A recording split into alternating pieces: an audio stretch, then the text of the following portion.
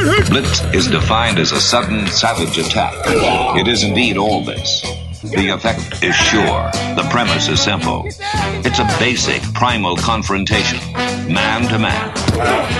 No excuses are offered. None accepted. Welcome to the latest edition of Longhorn Blitz with Horns247.com. Looks like a radio station. Now, here are your hosts, lifetime Longhorn Rod Babers, Pure athlete, yeah. I transcend race, hombre.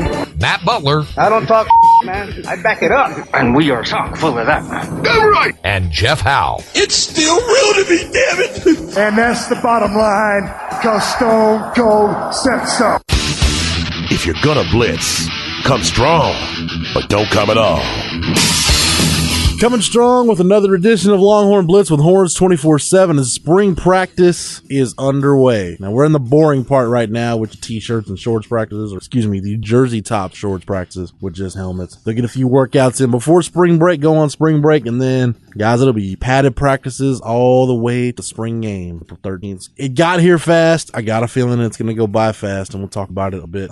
We'll spend today's show talking about spring practice. I am Jeff Howe, a little under the weather, but what the heck? Let's go ahead and get it done anyway. Power through. Let me bring in the rest of the team. He is the master of the soundboard, the drop machine extraordinaire, Matt Butler. Matt, how are you, sir? Doing pretty well. Good. And the third member of our team, he is the Renaissance Man here on Longhorn Blitz. The Renaissance Man at 104.9 The Horn, where you hear him each and every day on the Rodcast 1-3. Lifetime Longhorn, 2002 UT All-American, 2002 semifinalist for the Jim Thorpe Award, 4th round draft choice of the New York Giants back in 2003. Spent his NFL career with the Giants, Lions, Bears, Bucks, Broncos, and a year with the Hamilton Tiger Cats of the CFL. When he was done with football, got himself back to Austin, Texas, in the 40 acres where he earned his degree. When the T-ring gets in, he will wear it proudly. Nevertheless, he is a card-carrying member of DBU, dare I say, a black card member. Number 21 in your program. Number 1 in your hearts, Mr. Rod Babers. And Thanks Rod, for the intro, brother. I know you're a busy man. You don't have a lot of time to get down to the 40, as much time as you'd like. Exactly. But good reason for you to get back to the 40 now, as Tom Herman said, following the first spring practice on Monday. Nathan Vasher's back in the family. Yeah, Nathan He is Vasher. a volunteer coach. Nasty Nate. Nasty Nate. I love Yeah, congrats. We had last time I saw Nate, we were talking about him getting back Texas because he was living up in Chicago, and I think his family still is up there, like his family, his kid and his wife. But I know he wanted to get back. He was just kind of looking for a reason to get back. So I know he's a volunteer coach now, but hopefully, at least I know that he's trying to turn that into something a little bit more, whether it be at the high school level or starting off at college level. I know he's trying to make the move back to Texas. Why wouldn't he? Gets more love here. I know he's done a lot up there, but with the Bears and being a great player, but here on the 40 acres and even in the state of Texas, he'll get more love here than he'll get up there. Yeah, I like the fact that he's going back there because the last time we talked to him on the show, he was immediately talking about how Bianco needs to fix the record book because he doesn't have an interception that he credited at one point. Gives him the record? So now Nate actually is inside, so I would like to follow up and see if he ever spoke with Bianco. Would that one interception give him the record, or was that he was saying would it give him 8? Would it give him 18? Would it give him He was saying the that record? he was discredited one, and then we went to go find out if it was in a bowl game because at one time there was bowl game stats that weren't involved. It could be because I have went back and looked at stats in games that I played in. The stats are wrong. Exactly. You know what I mean? Like somebody said no. Somebody just marked it wrong, marked the fumble recovery wrong, or something like that with the wrong guy. It happens all the time. Right. CB, go listen to our Vasher interview. If anybody I'll will go back. I literally sift through it. My man CB will. Yeah, but it's on the Vasher. I'll go listen back and find out exactly. It's pretty hilarious. I'm glad he's back in town. I'm sure he's got a great personality. He knows football. So somebody's going to be smart enough to, if Texas won't do it, and Texas probably is smart enough to do it, they're going to bring him on their staff as a, some type of role, whatever. Yeah, work him in somewhere. Somewhere, just some quality type of control role. Or whatever you can do. Put him in the recruiting department. Make him watch. I don't know. In some capacity. I assume this is the beginning of that, but if it's not with Texas, it'll be with somebody, and it's probably be Texas helping him get that role somewhere else if they can't give it to him on the 40. Right. So a guy who, good for him. From the state of Texas, played at Texas High under the legendary Barry Norton, then was an All-American. Rod, I think I know we got a lot to talk about today, but I think it gets lost on people because we are a pretty good ways removed from his career. Yeah. I think it's lost how good Nathan Vasher was. They do. People forget how good he is. I mean, I got him on my Mount Rushmore. When I had him on my Mount Rushmore years ago, people were like, I don't know about them. I'm like, man, y'all just don't remember how good he was. No, essentially was an All-American at cornerback and at safety, and he was that good. And a return man. Yeah, I mean, he was. Him and Ramotes were in their own class of players. Like, there was sort of an offensive and defensive play, not on specific skill set, but just almost as if they looked the most unique on the field because of the way they moved, how quickly they could move, and then how fast. Like, they had about as quick twitch of skills on both sides of the ball of any other player during the Mac era. Yeah, I don't think. I think in this day and age, I think even Nathan Vasher will be valued even more. Yeah, right. A guy like his skill And set. Ramones. It was all and Ramones too. Yeah, that's a good point. It was like he was kind of before his time there in terms of his multiplicity and his skill set. But Actually, I still think he's the greatest punt returner in Texas football history. A lot of people will disagree with that too. I agree. He was the Shipley's Texas in there Dion. and Eric Metcalf's in there, but that dude was a freak. He had flashes man. of prime time. Like, he literally, when he had the ball in his hands, you thought he might house it every single time. And that's the one thing, like, when you make your peers look insignificant, like, compared to you were on your own playing field. And that's a really elite thing to be able to say on those mid-2000 and early 2000 teams. Holds the punt return records, but he's up. Rod, I don't know if you've gone through and like ranked the guys you played with in the secondary, because you played, Quint Jammer, and you played with Michael Huff and Cedric Griffin and guys that were, Thorpe Award winners and first round draft picks and All-Americans. Was Nathan Vasher probably the best, most talented teammate you ever played with in the secondary?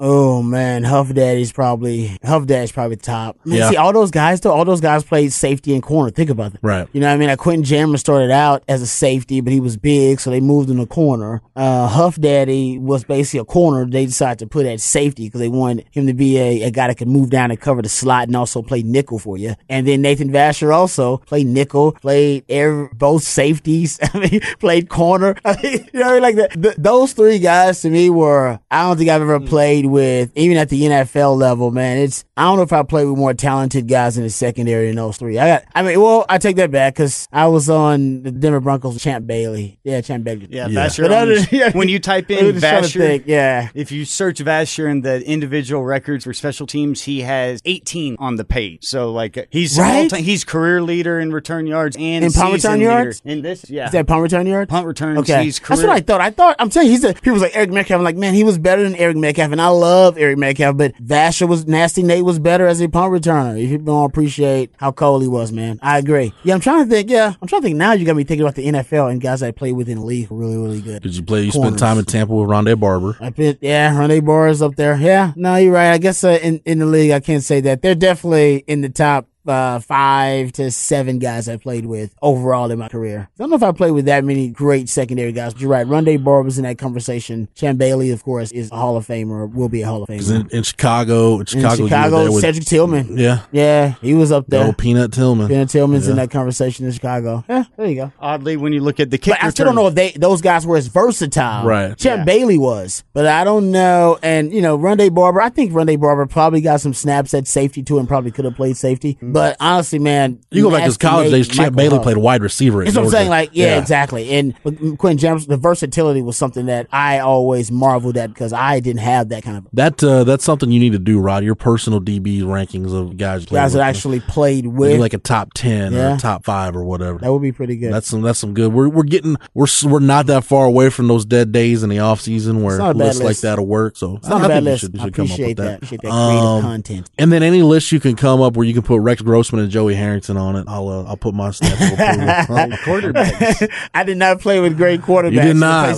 Hey, you got out before Osweiler got quarterbacks, there. man. Think about it. That's one of the things that was bad about my career. Who would have been your Giants quarterback? I never played with playoff teams. When you were at the Giants, who would that have been? Kerry Collins? Yeah, it was Kerry Collins back then. Remember, we had what is his name? I forget his name now. Jesse Palmer. The Bachelor. Jesse Palmer was there. Yeah, that's funny. You leave Sims to go to college to the pros, and then the real Bachelor. Yeah, you had Mike McMahon in Detroit. Yeah, he was pretty good actually. He was a damn good quarterback. And then Joey Harrington. Yeah, I never was around elite quarterback. That probably coincides why you were on bad teams. It wasn't your fault. I mean, that's very simple.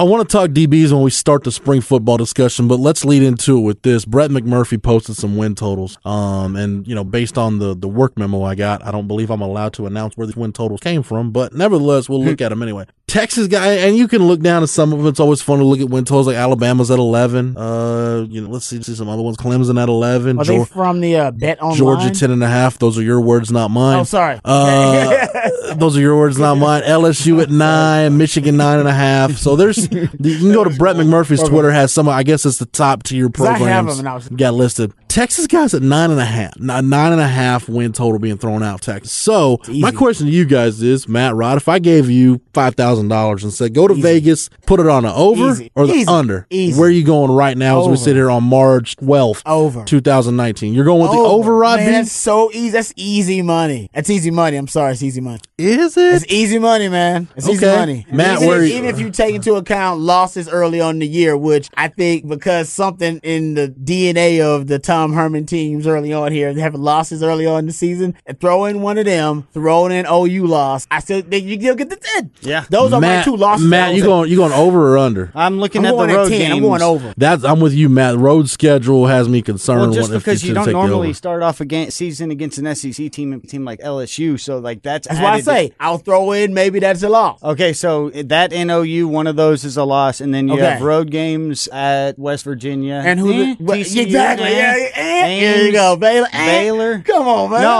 I mean that's the right line. I think that you go and put it on somebody else, not on Texas. That's a tough betting line just because of the non-conference. But that's if I'm advising bettors. If I had to choose a side, I would take over. I think in the Big 12 right now, Texas is a 10-win team. I think they are, and I got that's with a loss to OU, which you can split that 50-50 because last year they beat OU in the regular season, and I'll go with a regular season loss in the non-conference. Say that's an LSU loss. That ain't no guarantee. But that's why I'm saying it's a good line. It is a good line. That still puts me at 10. I'm becoming irrationally confident. Half and half. Well, I don't need the half because the Big 12 got no returning starting quarterbacks that are better than Sam Ehlinger, and that's how you determine who's good in the Big 12. Year after year, it's returning starting quarterbacks who are really good. Now, Kyler Murray is making an exception. Those are different deal. He's kind of And I thought people who didn't take OU seriously last year were kidding themselves because that was a plug and play deal.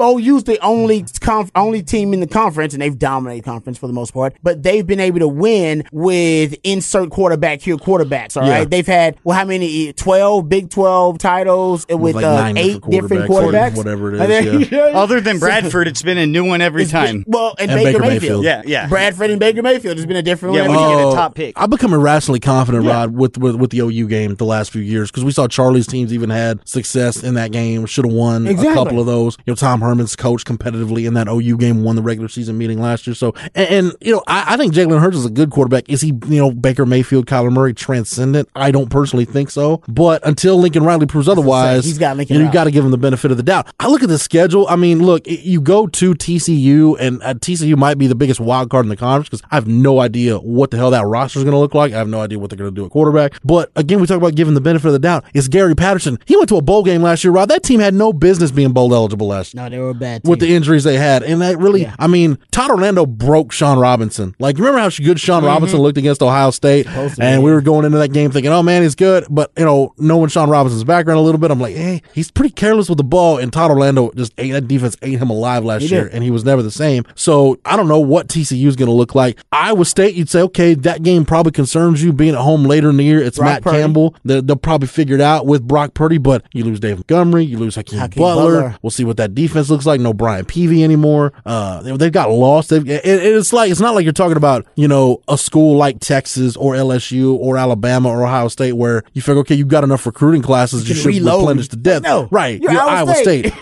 Honestly, Matt, we talk about road schedule. Their toughest road game, I don't think there's any question. I think it's November 23rd at Baylor. I think that is their toughest road game. Baylor will be a tough road game. You're talking at West Virginia game, which is just because you have to go all the way to the East Coast, and it's so much further away. I agree with you fully. I agree. The West Virginia is an unorthodox, game just randomly because of what you got to go through. But I'm with Jeff. I don't fear the road games this year. I don't either, and that's where I like it. The one main thing is when you look at the juice, though, which side that's paying right now, it's minus 145 Texas to go over, plus 125. So you're giving a 70% to the field. If you're putting down 100, you're put down 145 to win 100. If you're putting down 100, you end up winning 125. So you're talking about a 70% difference. If you're only putting down 100 on the front end to go over, you're getting paid back about $70. If you go under, it's 100 pays out 125. So they're definitely favored big time to go over. That's why if it ever were to drop down to 9 would be good, but at 10, then you can get a better payout if it were to go up. But yeah, that's a good line right now. And only teams expected to also go over more so. Oklahoma's at a minus 160, and then you have Georgia, Penn State, Michigan, Mississippi State, and A&M. So out of all the bets in all the college football world, Texas is favored to go over almost more than anybody. Rod, I think this, if you're taking the over or the under, this goes more to your point where you talk about Texas losing one of those games they have no business losing. And Tom Herman, even you go back to Houston, they have a couple of those losses. Like, how they do that? And going back to Matt's point, like at West Virginia, after you play Oklahoma State at home, which I think Oklahoma State's going to be improved from what they were last year, even losing Justice Hill and some of the losses they had. They lose the quarterback? Taylor Cornelius,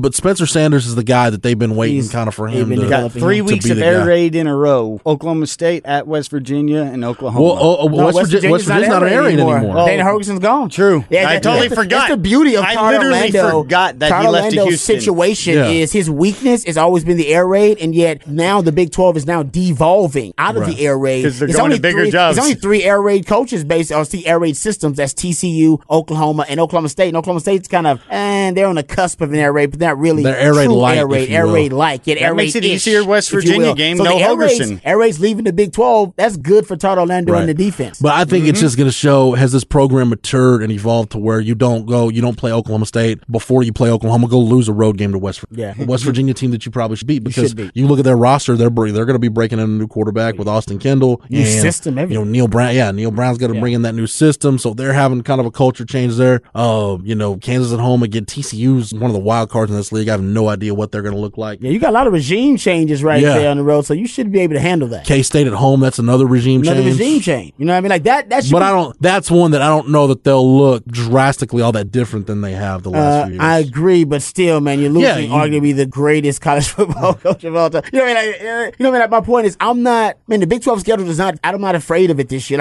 I really have no fear of it. I got a fear of, this game or that game. It's one of the rare years where I don't really fear. There's nothing to fear on this Big 12 It's schedule. Not fear. It's just, do you have faith that Tom Herman as a coach and this program have gotten over that hump to where they don't go like last year, you go lose in Stillwater, a game that really you had no business the losing. Maryland game at the beginning of the year. Right. But I would say that the growth of the Tom Herman's, at least in my opinion, the number one example of the growth of Tom Herman's teams the last 2 years, in each of those last 2 years, has been the last game of the season. Right. Like the Texas Bowl was big because they were missing a lot of their stars, right? A lot of the guys who were NFL guys. That was a preview to the next year for that team. I mean, they had Puna on there, who turns out Puna was a force of nature, who the NFL didn't even see coming, by the way. But that showed a lot about Tom Herman and the progress and the culture setting in and the buy-in from the players who are going to be there next year. And the same thing this year when you beat Georgia, all right? You beat one of the best teams in the country. Some people said they were one of the top 4 teams in the country, and you beat them at playing their style of football in the trenches by overwhelming them with defensive line depth. So I have no reason not to buy in. Like, why would I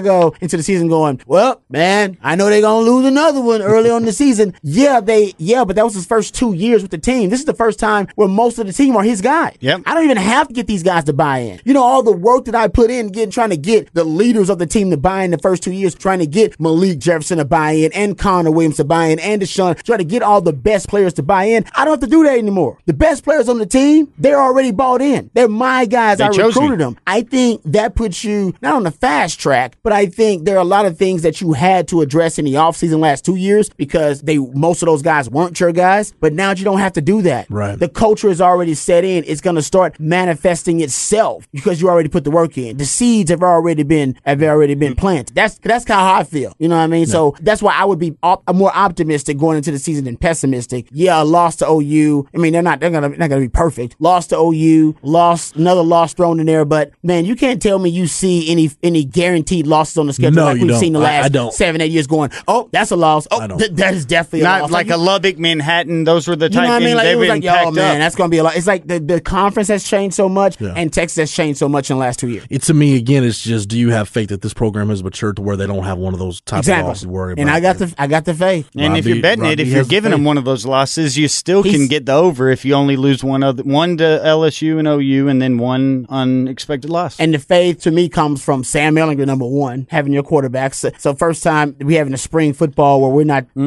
having anxiety about the quarterback position. It's been 10 years since we've had that kind of feeling. And number two, like I said, from what I've seen, the best game of the season for the Longhorns the last 2 years has been the last game of the season. I can't remember football programs that have that kind. I mean, you can say that like definitively. Oh no, their best games are the last game. 04 and 05 Texas. That's about it. The games, exactly right. The games they've lost throughout the last 08 you got to win championships. championships. Almost. The games Tom Herman has lost, really where good teams. You look at it and say, man, they had no business losing that game. The 2 Maryland games, the Texas Tech game 2 years ago, the Oklahoma State game last year. It's almost like Texas went into those games confident to the point where it was overconfident and it bordered on arrogant. Coaching staff too? I think Texas had loitered. I think so.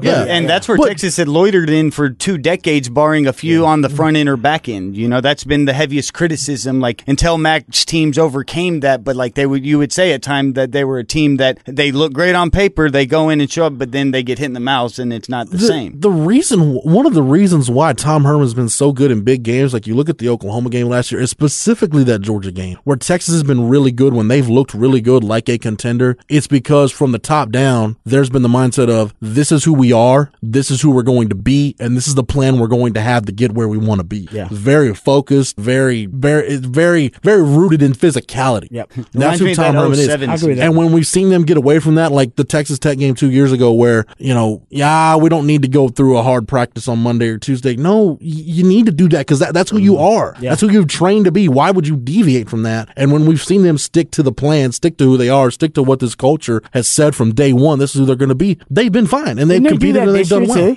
This past season? I think they did that before the Maryland game. It was before the Maryland game they did, because I was there to see that. But then they did it again. Remember Todd Orlando brought it up again during the year. Like, no, we're going to make sure we get back to tackling. It was during the air raid I think it was going into the Tech game. So that would have been like Oklahoma State, West Virginia, where you had some issues with that. Okay. Yeah. Because I remember missed tackles was a big thing. He was like, no, we're going to get back to hitting hard in practice. Even though we have injury issues, we're going to get back to hitting in practice. We have to have that. If we're not, we're going to go into the game, we're going to miss tackles, and we're going to be really, really incompetent in that phase of the game. But you're getting to the point, and this is when Tom Herman took the job, and I started talking to people that have been around Tom Herman and know him and know kind of what he's about, even though, they probably aren't on speaking terms or whatever. There's been some bad blood there. What Tom Herman learned from Urban Meyer is that physicality. If you're going to be a physical football team, that's who you have to be all the time. And Tom Herman tried to do that at U of H and did it successfully, but we saw at U of H you don't have the depth to be able to carry that throughout the whole season. We saw that ride some of Bill Snyder's K-State teams. That's why at the end of the year they lost some juice, because it's hard when you don't have that depth to maintain that all the way through. At Texas, if you're recruiting the way you should be able to recruit, and Tom Herman's proven that with back-to-back top 3 recruiting classes, if you're recruiting at the level where you should, depth shouldn't be a problem. Yeah. Exactly. You're afforded that luxury that you can get enough good players that you can withstand those injuries. Right. And that's where, the shell of teams sort of like when you haven't built your program more to where you want to be, or if you necessarily have fallen off on that evaluation, that's where Herman seems to be hitting that prime point right now.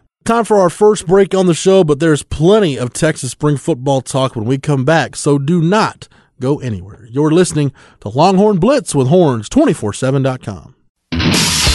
Welcome back to Longhorn Blitz with Horns247.com. Once again, Jeff Howe. When you start looking at this team, Rod, in 2019, the first spring practice, I watched the defense, the entire viewing window that the media had. I hardly watched any offense, just enough to see kind of who physically looked good, and we're supposed to get another viewing window at some point here pretty soon, so I'll be watching more offense that time. But the move that stuck out to me, and we'll go back to the secondary, is for the first spring practice, the first snap of pursuit drill, which is during the viewing window we get. It's the only time we see all starting 11 on defense together. Yeah. BJ Foster's your starting nickelback. He enters spring as the number 1 nickel ahead of Josh Thompson. Nice. Well, that makes sense. Yeah, and I think it makes sense from this standpoint. In the nickel position, you can keep him closer to the line of scrimmage, which he's a box player. You want him in the box on the Yeah, I agree with that. And also, the fact of the matter is he's just a more instinctual player than Josh Thompson from what I've seen. And you want a guy that can use his instincts at that position. He was great last year. He's a natural blitzer. Like you don't teach that. Really, they didn't have enough time to teach him that. Maybe in high school, somebody did really well teaching him how to blitz. I didn't watch enough of his high school film to be able to diagnose that, but he's a natural at it in terms of the timing, and being able to kind of sift his way through the traffic there. He's really, really good. I like him at the nickel because you can use the nickel in so many different ways, man. Like you can drop that guy into coverage. You can blitz him. You can blitz him late. You can bring him down to box as a linebacker. Hell, man, you can end up shifting him as a safety. But I still stand by my premise them is that all three of those guys, I think Caden Stearns, I put BJ Foster in there, and, I throw Anthony Cook in there. I think you need to be working all three of those guys at nickel, and they all need to get reps at nickel. So you're prepared either to play them there in case there's an injury, knock on wood, or if all three of those guys are on the field, imagine how you can confuse the offense when the offense gets a chance to see on film all three of those guys playing different positions in the secondary. To me, that's what's demanding value right now in the NFL at the next level anyway. I mean, that's why Honey Badger's getting paid $14 million a year now. It's because he's the most versatile weapon in the NFL. And say what you want about Landon Collins, but he's really versatile the way they use him, man. And I think they're going to use him even more. So I think if you're looking at Todd Orlando and how he can maximize those guys, that's how you do it, man. These guys are phenoms. I mean, they're prodigies. Yeah. And think about what you're saying right there with the ability to all play different positions and how quickly, we talk about confusing the quarterback, but really now think about the numbers behind it. If you have three guys that can play three different positions, well, 3 times 3 is 9, but then if you have safeties that also can then flip and show you different looks, and you have this multiplicity, the ability to play them, you're talking about an exponential amount of possibilities there that have to be going through the mind of the quarterback during that play, knowing that they're all actual options, and that isn't something that you see in college football. Exactly. Like, you can see that in the NFL, but they're very niched players usually when you're talking, especially Big 12 defensive players. So getting these guys, and then when you end up sending a guy like Foster, who just seems like his temperament and body type may be one that's more inclined to survive closest to the football, and he embraces physicality, and then if he has the IQ to do that, and you're talking about earlier a guy that's able, like, it came up when I thought about it when we were talking about Vasher and Ramones, but it's different. But Caden Stearns looks different on the field than the rest, in the way that he has closing speed. Now, he's more of a hulking, massive safety back there in context to what you think of in elegance or the quickness that we were talking with Vasher or with Ramones. But when you somehow can close and have speed like that, that's they're more fast compact as anybody. They're more compact than Caden. Caden's he's more long and rangy out there, which is almost better for modern. Yeah, so he does it, but it doesn't take him long to get to full speed. But Vasher, I agree, he had a different burst. It's like if Earl Thomas was in a 6'2" body, is what Stearns can that's close. What it almost seems like. Yeah, I agree with that. Yeah, that's why you compare it to Earl a lot. So when you think of all those options, just if those 4 guys can play 4 different positions, that's 16. Add in 5 nickelbacks. But then based on matchups, then you can, that's why you can outmaneuver the offense, right? It's like, all right, we know with this matchup, they got a really dynamic slot receiver. BJ Foster's good, but he ain't that good. Yeah. All right, you know what? We're going to take advantage of this. Anthony Cook, I know you're our best cover man. Can you cover the slot this week and cover their best wide receiver that they put in the slot? All right, cool. And then you still have the depth to be able to, put other guys on the outside and to be able to move your chess pieces around so that you get the natural advantage or the X's and O's advantage. So I think you'd be doing a disservice to the defense and to those young men if you don't play all 3 of them at multiple positions. Which is why it helps to have a veteran guy like Chris Brown in there that you can put in at safety to let you move Caden Stearns around, let you move BJ Foster around. Yeah. And it's also why, Rod, when you look at the corner position, I know everybody's excited about Jalen Green and Anthony Cook, and from everything I've heard, the staff is, you look at Jalen Green and I'm like, wow, that's when they build a first round draft pick at corner, that's what they're supposed to look like. But don't sell short the development of Kobe Boyce and Kobe Boyce coming along, and if Kobe Boyce can be a starting caliber player, that's when you can put Anthony Cook in the nickel. Yeah, I agree. I'm with you. No, 100%. Actually, you could argue the development of those guys is even more crucial because you know the trajectory of these other guys. If you want to actually have that plan of multiplicity and having multiple guys be able to play different positions, then you got to have depth. You got to have a ton of it. And this is a secondary, again, keep in mind, that doesn't have Brandon Jones right now because he's on the shelf. Blessing in disguise. Recovering from ankle surgery. And we're not even talking about getting Tyler Owens in here this summer or Kenyatta Watson at corner coming in. Rod, you've got a chance to be, I don't think I'm out of line when I say this, you've got a chance to be as deep in the secondary as you've been since the national championship. Just in terms of pure man-for-man talent. Yeah, in terms of high-end talent in the ceiling for all these guys. And that's why I think Todd Orlando, they want to play more DB. Which is also why you got to cross-train guys. Yeah. Because if I want to get, because I guarantee the pitch for getting these guys, you wouldn't be keep getting all these great DBs if you weren't pitching to them. No, all of y'all that is play. The pitch. Yeah, we're playing I'm talking to these guys. Yeah, hell, if DeMarvio and Overshown works out, we're playing 7 DBs. We're going Chargers out there. You know and they're telling you how you're going to be used. Yeah, so I think they're definitely pitching that. But the way you do that is you cross-train guys. So DeMarvio and Overshown is going to be key, right? Because that's a guy you can keep out there all 3 downs, but depending on the situation, put him at linebacker, put him at Well, and if you're working BJ Foster in the nickel, this lets you take DeMarvio and Overshown. Okay, you're going to spend this whole spring learning that joker position. There you go. So BJ Foster already knows the joker position. He knows what to do there. He's good. It's fine. Yeah. Let him learn nickel, and now DeMarvio and Overshown. And can you imagine Rod having a safety? I don't know what he's listed at on the depth chart. I haven't looked at the spring That'd roster. Be wild, man. But he's got to be 225, 230. He's got to be 220. At least. I mean, I saw him walking around campus a couple weeks ago in just T-shirt and shorts. Yeah, and I'm like, he's got to be 225, 230. And to have that guy in your joker position, I mean, you basically got what you had in Jason Hall, but with a legitimate NFL-style skill set. Yeah, that's scary. I mean, so you're talking about taking your lightning package now. That's no longer like, just a sub package. That can once again be a base package for you, especially depending on if you don't like really what you've got at linebacker. Boom, run lightning, and you've got DeMarvio Overshown in there, who's basically playing like line. And depending on how the defensive front works out, if you can get to your steady, 3 guys. So obviously you want 4 or 5 guys you're playing, but if you can get 3 guys up front who can be stout and consistent, you get into playing, that 3-2, that 3-2-6, and then you have your joker be DeMarvio Overshown, your nickel end up being BJ Foster, Caden Stearns at a safety, and Brandon Jones at a safety, Cook at a corner, Jalen Green at a corner. That's nasty. Yeah, no wonder that's a nasty secondary, man. There's no matchup advantage for you as an offensive player. Like these days, that's what the offenses are built around, right? Trying to find the matchup, right? Which matchup is advantageous? Oh, who's the weakest link? Who's the weakest link? Let's find it. And deduce your defense to that. Based on the formation and based on our personnel package, we will be able to,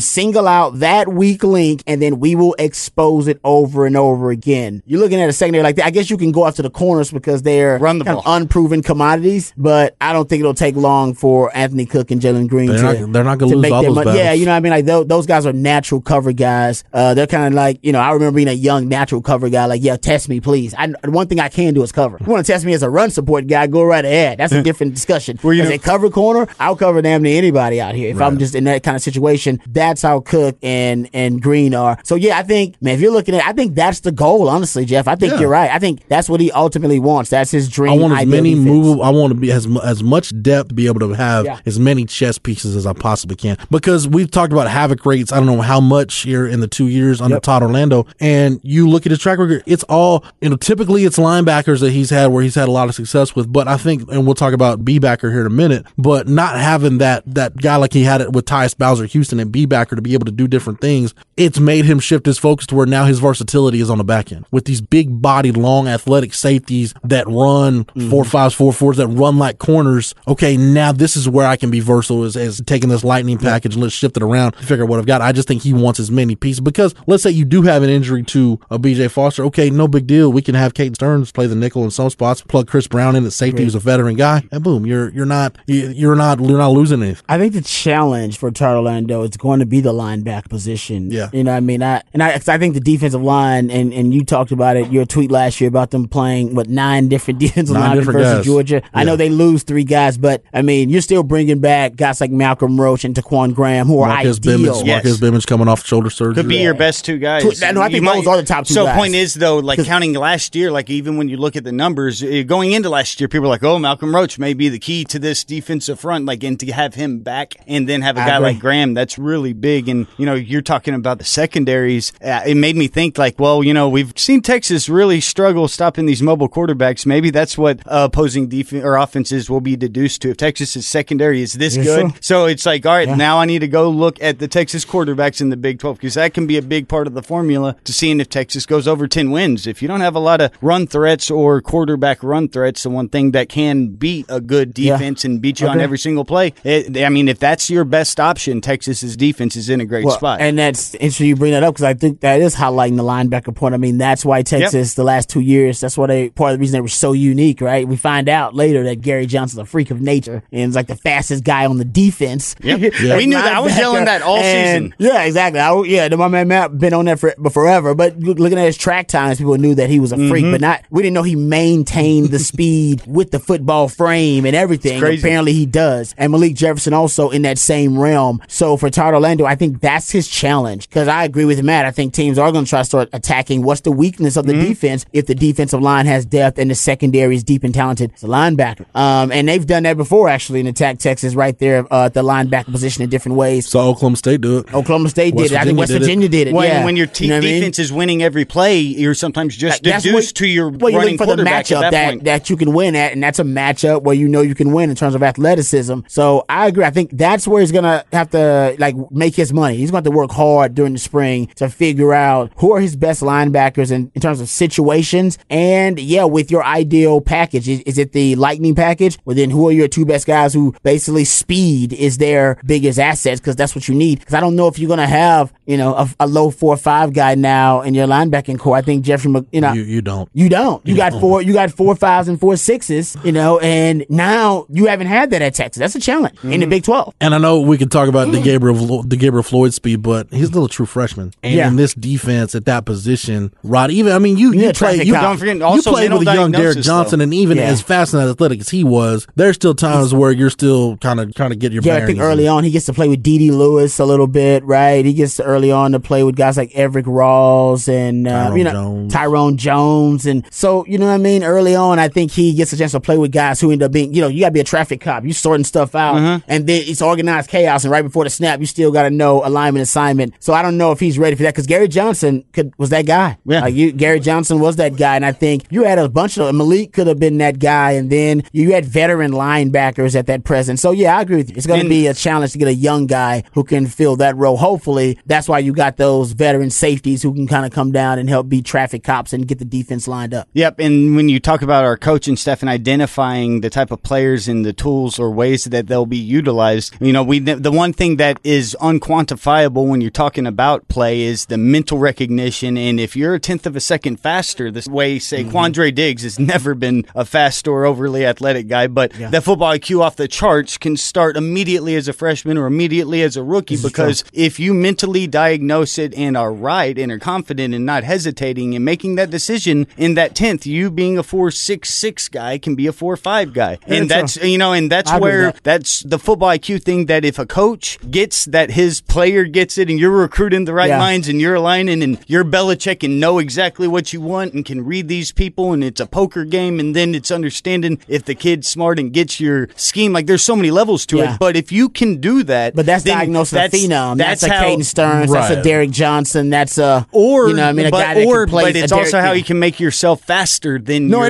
time speed. But I agree with you. But so that's how Belichick gets those guys, and so it'll be interesting to see if guys who have that naturally as a freshman. Those are the Derek Johnsons and the Caden Stearns, or the Nathan Vashers, mentally, or the Quandre Diggs. Hell, even Rod Babers wasn't as a freshman. I don't think I had that where I could be Neo in the Matrix and basically my 4.4 was I played at a 4.3 level. I didn't get to that point until I was a junior, where if he ran that slant on you're reading your keys. It my 3-step read, he ran that slant. I seen the flare route. I've seen it so many times that I knew oh crap, it's like a photographic memory. I've heard Andrew Luck talk about that. I'm literally running toward it as the quarterback is throwing it and it's going slow motion. I wasn't like that. I wasn't a phenom though. So what Jeff is saying is he don't think any of those linebackers are phenoms. They're not prodigies. Yeah. They're not. Caden Stearns can play at that level and play at that speed. He's a phenom. Agreed. He didn't have to naturally develop that football IQ like Rod B did with Coach Akina, and then I started playing at a faster level and a faster rate. I don't know if any of the linebackers are there. And that's just the one thing. Malik was there. And that's Malik Jefferson. Exactly. That was a phenom. And that's the only reason that I pointed out when we were just said, well, these guys, none of these guys are that fast, and still though that can be correct. Right, exactly. Yet they still could maybe produce better than what those times say. That's why I'm saying about the idea of in a player aligning. Totally agree with you. I think linebacker, Rod, some of the guys you mentioned were secondary guys, Caden Stearns and Matt talking about Quandre Diggs. Linebacker to me is a different beast. And I think the thing that made Malik special was the speed, because even as a young guy, when you're having to take time to diagnose things, how many times we talk about this with Malik and with Gary Johnson, you can take a split second longer to diagnose to make sure your first step's going to be right because you've got the recovery speed to get there. And what did we talk about last year with Anthony Wheeler?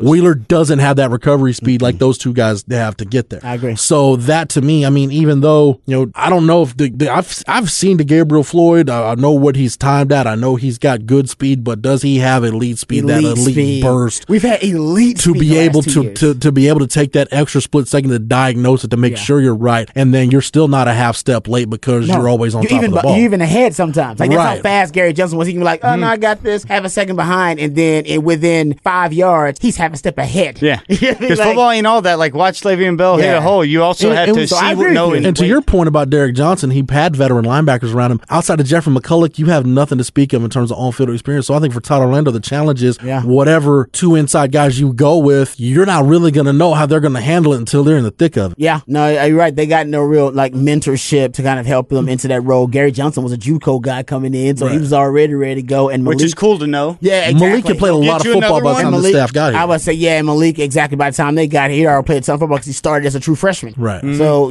Todd Orlando, I agree. I think if there's anything that is going to be his biggest challenge, that's it. Figuring out those two linebackers who fit most in your scheme. Either way, it's going to be two guys. He's not going to play. I mean, he could end up playing. I mean, I would say that in that Georgia game, but they were deeper in that Georgia game at linebacker. You saw them put 3-4 linebackers out there at times. Yeah. So, but I think this year you'll see him more with two guys. And you could do that too because you're finally starting to see a presence emerge at B-backer, which he hasn't had through his first 2 years. We saw it late last year. Guys, he's recruited to play that position. Right, with Joseph Osai at 6'4", 250 with length that now can take everybody that's been complaining and whining and hollering and screaming about, why don't you run more four-man fronts? Now you have the ability to do it when you've got a guy like Joseph. This is the guy, I said this about Todd Orlando too. Another thing about him, since we're, kind of psychoanalyzing him, this is the first time in 9-10 years where he actually is going to be able to build a defense around guys he recruited. It's only two guys starting on this defense that will be starting on this defense. We don't know who's going to start yet, but that he didn't recruit. And that'll be Brandon Jones and Malcolm Rote. Gerald Wilborn, probably. Gerald Wilborn, I guess you can put him out three. There. Okay, three. Yeah, three. Three of the 11. Well, exactly. And I don't know who's going to start, but as I say, I don't know if Gerald Wilborn's going to start. Well, I think you're so... You know what I mean? Like, I think there's two starting defensive linemen. Two of them will Malcolm Roach, and one's going to be Taquan Graham. I don't know who the third one's going to be. I know Brandon Jones is going to start. Well, I think now, I know Malcolm Roach is going to start. We don't know what the deal is with Keandre Coburn's kidney issues that's keeping him off the practice field right now. That's I just think at nose, Rod, you know how that world is. You're right. You probably want a veteran guy. You probably want a veteran guy there. I agree with that too. So, but there'll be three. Then if still, but it'd be the most that he's had since his time going back to UConn. But the good part is, like you just pointed out, a lot of these guys are specifically picked, tailored to play certain roles in whatever his ideal scheme is. Right. You know what I mean? And, I mentioned Joseph Osai. Everything I've heard talking to people behind the scenes, it really sounds like they're primed, at least inside the Moncrief complex, they're primed for him to be kind of the next breakout star in this program. Rob, we're finishing up talk with defense, and we'll hit more on this as we go spring practice. I think the Georgia game, especially when you've got LSU game too, I think that's a preview of what's to come because while you don't have the presence you have with Charles Omenihu, I think that Georgia game was a preview of what's to come because I don't know that you're going to have, that no doubt first round type guy on the defense line. I think Todd Orlando wants a bunch of Taquan Grahams that are like 6'3", 6'4" with length that can play multiple shades. And you start looking at ends, your starting guys right now are Graham and Roach. And then your second group, I believe it was Bimage and why am I drawing a blank here? Bimage, Jacoby Jones is in that mix. Moro Ojimo was on that second line. Yeah. So, I mean, you're talking about being right off the bat, probably 5-6 deep at defensive end. See, that's why I think you're around the money. He just wants a bunch of Malcolm Roaches and Taquan Grahams. That way, it's just like, no, I just got 5-6 D linemen. Yeah. You know what I mean? Like, I got 7 DBs, but he still got two old school nose tackles. He still got two of those guys that can play. At least two guys that can play that. And then 9 Gary Johnsons, and that's Keandre Coburn. And that's what I mean. Like he's got. So I can kind of see what he's going towards, and it makes perfect sense. And you've got guys like a Daniel Carson or like a Jamori Chisholm, who even though Chisholm I don't think is going to be a starting caliber guy, but he's a good depth guy. Mm-hmm. But you take a guy like Carson, who at 300, 305, he can play nose. Now, if you want to go a little like NASCAR type package, now you can. Yeah, exactly right. Yeah, no, I agree. I think he wants guys, and you pointed out several times, multiple shades. Just give me a guy that can play more than one shade. I don't want a guy that's specific because then I don't get any value out of it. If I got a guy who's just a 5 tech, he doesn't mean no good. It does nothing for him. Yeah, that versatility is what he values on the defensive line. I think that's starting to become a common theme all throughout his defense. And you're seeing that with the guys they recruit too. Yeah, no doubt. The Tavondre Sweats and the Peter Pudgies of the world. And that's what you need in the Big 12 specifically. And that's what surprises about the Georgia game. Because building that, as you point out, building that for the Big 12, that's fine. And people have done that successfully. Gary Patterson's of the world. And, obviously Texas has done that too. But can you do that and also be able to translate it to go beat an Ohio State and and a Georgia and a, you know what I mean, and Alabama. And that's the key. And they did it yesterday. Last year. Yeah. That's, this is more bigger picture, but I think when you're looking at, what Tom Herman's building, and not that he's following this blueprint, but the more I think about it, the more I really wish that 2014 TCU team would have gotten a playoff, because I think when you look at how they were built, and maybe it's not the blueprint anymore, because like we talked about, the Big 12 is changing. There's a less air raid influence in the league. Yeah. That 2014 TCU team, Rod, they were built for the best of both worlds. They could win in the Big 12 against an Art Briles Baylor offense, or against a Texas Tech, or against, an Oklahoma State, while at the same time, we saw what they did to Ole Miss in the Peach Bowl. Yeah, they could play slobber knocker football. If I'm not mistaken, I believe had maybe the last top 10 defense. I think it is, yeah. I want to say that's the last time they had a top 10 defense. I think they were top 10. Unreal. They were they were like number 9 or something like that. I want to say they were like top 15, I think, in run defense, total D, and scoring. Yeah, I want to say in scoring defense is what I'm talking about. I think maybe I'm off of that. Maybe it's top 15, but they were one of the last elite defenses in the Big 12. You want to say elite, which is what, top 15, top 12? Right, there's the last elite defense I think the Big 12 had. Yeah, numbers just screw over Big 12 teams. Like when you're comparing them to just the Big East crap that they stuff. So whenever I'd always hear that this is the worst defensive best, it's like, no, we're in the best offensive in terms conference. Of play, punch in per context play, to it. Still, what you're facing is so optimal compared to others. TCU's defense in 2014, total defense 18, run defense 9th, pass efficiency defense 9th, scoring defense that's elite. 8th. They were 8th. Yeah. Okay, so they were top 10. That's elite in the Big 12 in 2014. The best defense in the nation. You know what I mean?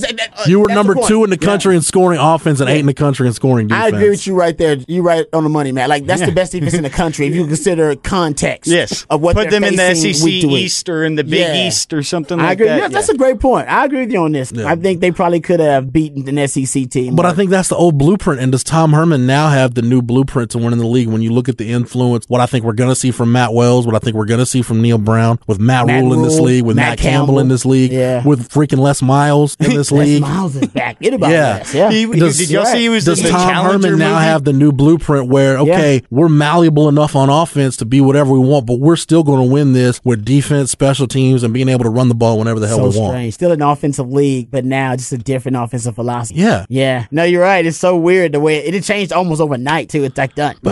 All right, break time on the show, but more spring football talk on the other side as we wrap this thing up and put it in the oven and close out another edition of Longhorn Blitz with Horns247.com. This is a cow whose milk became everyone's favorite cheese at the craft fair. But cheese only lasts so long. The impression a small business makes needs to last much longer. That's why Vistaprint is offering 500 truly personalized business cards starting at $9.99. Choose from hundreds of fresh designs tailored to your type of company, or upload your own. The choice is yours. The time is now. Get 500 business cards starting at $9.99 with promo code 7575. That's promo code 7575 at Vistaprint.com. Vistaprint. Own the now. Keeps coming. You know what to do. Hey, I'm gonna just rip this Band-Aid off. We need to break up. You're not good for me. I'm always sweaty and uncomfortable around you, and I'm not getting any benefits from this relationship. You're just a basic memory foam mattress. I deserve better. And before you ask, yes, there is someone else. I've been seeing the purple mattress online for a while now. Don't blame yourself. How can you compete with a bed that totally supports me, hugs my pressure points, and sleeps so effortlessly cool? Not to mention the 100-night trial and free shipping. Now that's a bed with benefits. It'll make me feel better than you ever could. Break up with your old mattress and get with Purple today. And right now, get $100 off the purchase of a mattress when you text NICE to 84888. Yes, $100 off, but only when you text NICE to 84888. That's NICE to 84888. Message and data rates may apply up to 5 messages a month. TNC and privacy policy found at purple.com/TNC. Reply help for help or stop to cancel. And now, a quick comparison from Grasshopper. When you're always on the go, what would you prefer? An office phone system? Hey, it's Rochelle. Sorry I missed you earlier. Had an errand to run, but I'm back in the office, so give me a call when you get this. Or one that works on your cell phone. No hardware needed, courtesy of Grasshopper. Oh, one sec. It's a business call. Hi, this is Rochelle with Way Forward Partners. How can I help? There's no contest. Put your best voice forward with Grasshopper, the virtual phone system for small business. Try it free at grasshopper.com. Hey guys, good news. The outrageously expensive Little Blue pill is now generic, which means you can get the prescription medication to treat ED at affordable prices. And Hims makes it extra affordable. Right now, get your first month supply for free. All you pay is just $5 for your medical consultation when you go to forhims.com/play. After that, it's just $30 for a month's supply. Sure beats paying big bucks for just one blue pill, doesn't it? Plus, you won't need an awkward in-person doctor's appointment to get the prescription. Hims has doctors online who can prescribe the medication, and a pharmacy sends it right to your door. It's affordable, private, and incredibly easy. Nobody likes dealing with ED. Now, thanks to Hims, nobody has to. And that's really good news. To get your first order for just $5, you need to go to this exclusive address, forhims.com/play. That's forhims.com/play for your first month for just $5. forhims.com/play. Prescription products require an online physician consultation and are only available if the physician determines a prescription is appropriate. See website for full details. And caller number 9 for $1 million. Rita, complete this quote. Life is like a box of... Oh, I know this one. Chocolates. You're cutting out, Rita. We need your answer. Oh my goodness. Life is like a box of chocolates. Oh, sorry. That's not what we were looking for. On to caller number 10. Bad network got you glitched out of luck? Switch to Boost Mobile's super reliable, super fast nationwide network and get 4 lines, each with unlimited gigs for just $100 a month. Plus, get 4 free phones. Boost makes it easy to switch. Switching makes it easy to save. Offer ends 4/15/19. First line is $100 a month. Lines 2 to 4 free. Requires 1 line to port in. Video streams at up to 480p plus. Music at up to 500 kilobits per second. Gaming at up to 2 megabits per second. Data deprioritization during congestion. Free phones require port in. Coverage and offers not available everywhere. Restrictions apply. See dealer for details. Beep's coming. You know what to do. Hey, I'm gonna just rip this Band-Aid off. We need to break up. You're not good for me. I'm always sweaty and uncomfortable around you, and I'm not getting any benefits from this relationship. You're just a basic memory foam mattress. I deserve better. And before you ask, yes, there is someone else. I've been seeing the purple mattress online for a while now. Don't blame yourself. How can you compete with a bed that totally supports me, hugs my pressure points, and sleeps so effortlessly cool? Not to mention the 100-night trial and free shipping. Now that's a bed with benefits. It'll make me feel better than you ever could. Break up with your old mattress and get with Purple today. And right now, get $100 off the purchase of a mattress when you text NICE to 84888. Yes, $100 off, but only when you text NICE to 84888. That's NICE to 84888. Message and data rates may apply up to 5 messages a month. TNC and privacy policy found at purple.com/TNC. Reply help for help or stop to cancel. Welcome back to Longhorn Blitz with horns247.com. Here again is Jeff Howe. All right, we're going to have plenty of spring practice to talk about all the way up through the spring game, and then I'm sure we'll talk about it this summer. And football never leaves us. Right, that's why we can do the Blitz year round. Matt, thanks for everything, man. You're more than welcome. Rod, we appreciate the time and the knowledge. Anytime, brother, anytime. For Matt, for Rod, for everybody at the Austin Radio Network and the Horn, 1049, 1019, AM 1260, streaming on the Horn app at hornfm.com, where you can get Rod B on the Rodcast each and every weekday from 1 to 3. Shameless plug. And thanks to Matt, you can get this podcast anywhere you get your podcasts, and you can find our archives on the Longhorn Blitz SoundCloud page. Yep, just type in Longhorn Blitz. For the Horn family, for the Horns 24/7 family, I'm Jeff Howe. Thank you so much for downloading and listening, and we will catch you again on the next episode. You've been listening to Longhorn Blitz with horns247.com. Remember, for the latest Longhorn news 24/7, visit horns247.com.